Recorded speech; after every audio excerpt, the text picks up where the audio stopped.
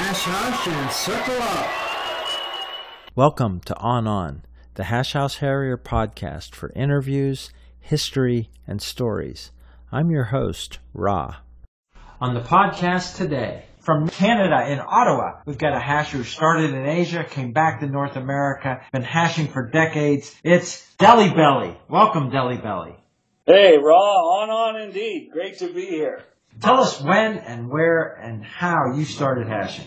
I left Vancouver on an assignment, the Canadian High Commission to New Delhi. Got there around November 1986. It was a big change, obviously, from a place in Vancouver to India. I was in a bit of a shock about it all. But fortunately, there was a hasher where I worked. He saw I was a little bit down at the doldrums about how was I going to survive there. He said, there's this club we're going to go to on Monday nights. It's kind of a social running club, but it's big here with all the expats. Quite a few Indians, too. I was taken to my first New Delhi hash run. It had been begun by a rather legendary hasher named Avi Bindra, loves chicken. The British traditions of India Raj and from Britain were there. There was a GM, was an Aussie named Alan Valtis. There was an RA, Don Kilpatrick, a Canadian. They were great. They were loud and proud GMs, great RAs. And just the whole camaraderie of it all, I saw that it was welcome. It didn't matter how high or low your station was. Great weekends they'd organize out of the city, which you needed to kind of stay sane there.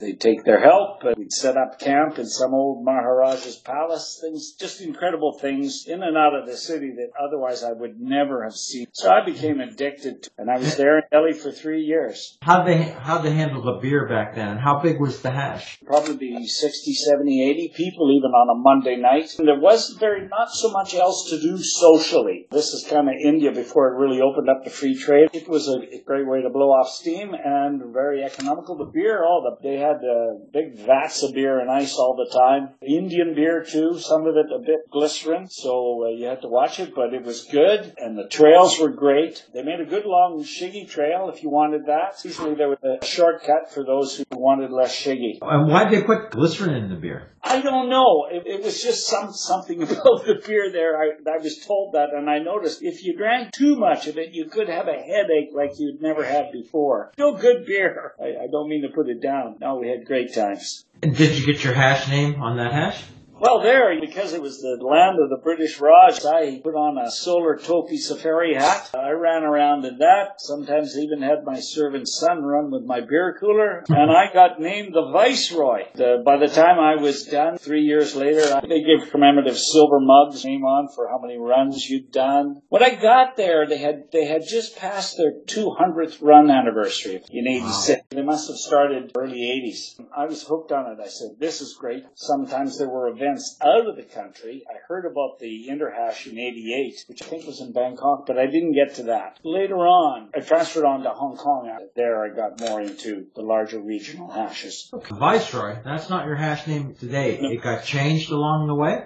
The Deli Belly. I joined the Little Saiwan hash in Hong Kong. As you know, there's so much hashing in Hong Kong every night of the week. But the Little Saiwan ran on Wednesday, and that just really worked out for me work-wise. And I wasn't there very long. I said, I'm the Viceroy that come in from India. And GM had one look at me, and my pot belly at that point, you're no Viceroy. You're a Deli Belly. You got to accept what the GM says. So I was renamed. I think it's a good name for you. Hong Kong is a place where typhoons hit. I have heard about the famous typhoon runs that they do. Were you on any of those? Yeah, I think there was one or two that the hash push was on regardless of the weather. And one, I had a friend visiting from Canada, Headshit. We were up in the hills above Hong Kong. You're close to the city. It got dark. There was this storm, this typhoon. He got lost. Couldn't find him. He ended up the night wet and cold, but he survived. Trails from the trails.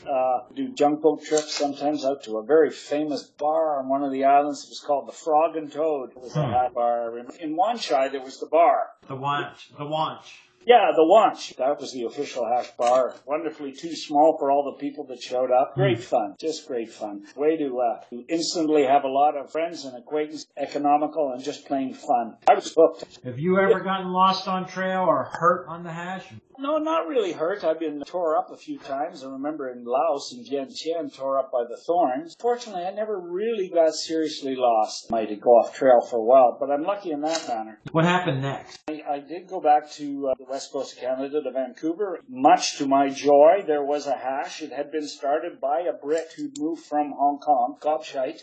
It was good. Countryside there is fantastic. And we would do outstation runs and special events in Calgary. Go down to the States too, Seattle, Portland. Those became big hash centers too. See, some of the big hashers there were Sheep Shagger and Banshee and Bam Bam. Good hash. It would be 40-50 in those days. They would flip to Saturdays on the weekends in the winter. Otherwise, it was the traditional Monday night. And how long did you stay there? During that time, I had nostalgia for Asia hashing. The Duke of Puke would invite us out to his place in Thailand. Quite a few trips. My first inter-hash was KL in 98. Mm-hmm. The Diamond Jubilee. Yeah, 60 years. Then I was back in 2018 for the 70th. It was clear that hashing had just become a worldwide phenomenon. Then in 2000 or so, I moved for work over here to Ottawa. Then the Ottawa hash had also been started by Tony Egan, George and St. John Quimby, and they had started back in 85. And again, they had their own traditions. I noticed that things were different than Vancouver. I guess some of it comes from whoever starts it. And how big was Ottawa hash? Again, very healthy. And as time's gone by, it's actually been more healthy than Vancouver. Vancouver faced challenges. People come and go. You got to recruit new people. Some serious hashers. We have one fellow, Fat Ass. He's Malaysian originally, and he's been hashing since 1973.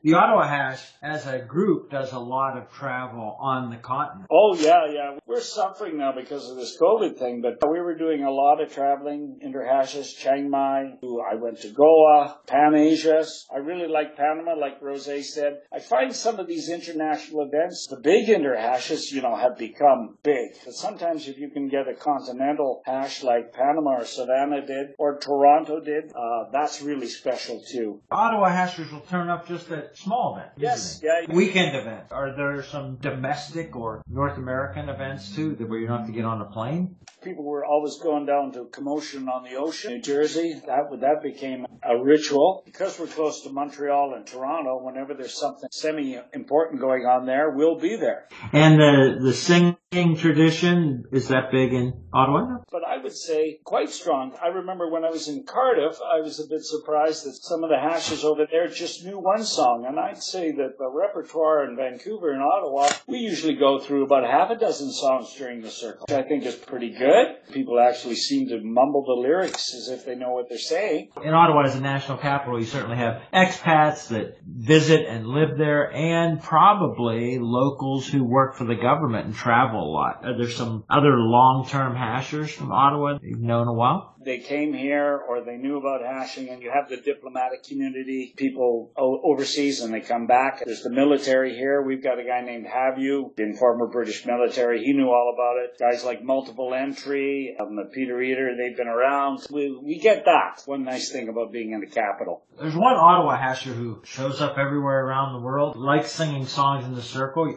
Of course, Little Big Man. Yes, Little Big Man, the legendary, yes. Who have you traveled with? Other people that influenced you about going to events or how you hash? Yeah, Little Big Man and his partner, Chief Thrills. We've often gone to the anniversary of the Paris hashes. Now that's becoming a tradition with about 6 or 7 of us. We were booked for Trinidad. We will rebook. Wash, Shredder, Corkscrewer. I can go on and on. There's a hardcore here. The hash, as you mentioned, when you got back to North America, was kind of exploding in the U.S. with the growth of clubs, which brought different traditions. With your Asia background, North American background, how different do you find the hashes around the world when you travel? It's hard to maybe define entirely, but American hashes and Canadian hashes, there's a bit of a different flavor than in Asia. Very much adapted to who started it and when. No doubt about it, we have a younger group coming up in the States, which is great, and some innovative stuff about running and ceremonies.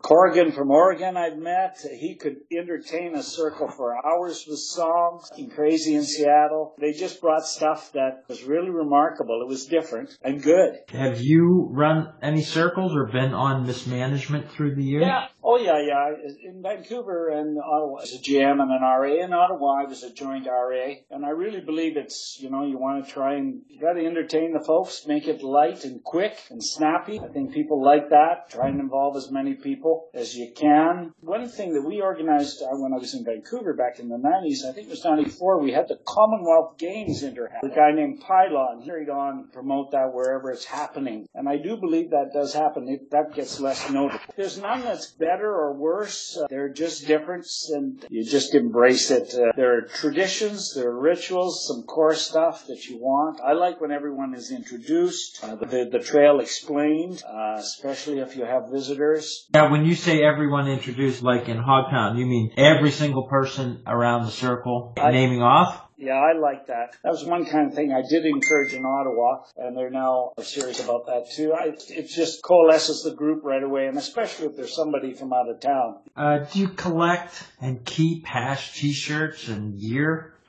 Too many. I've got cases full of them. T-shirts? T-shirts, yeah, T-shirts. The Duke of Phuket seemed to have a large enough place, and he had them crisply ironed, hundreds of them, and hung up in closets. Mine are not organized. Do you collect patches or anything? Yeah, I have that. I really like the souvenir mug. It's a challenge now for Hash Trash, I think, everywhere to go beyond T-shirts. I think that's really appreciated. When I go to Interhash, and I like the Hash Market, where you can find other things other than T-shirts, socks, clip-ons, hats. Do you still wear your pith helmet?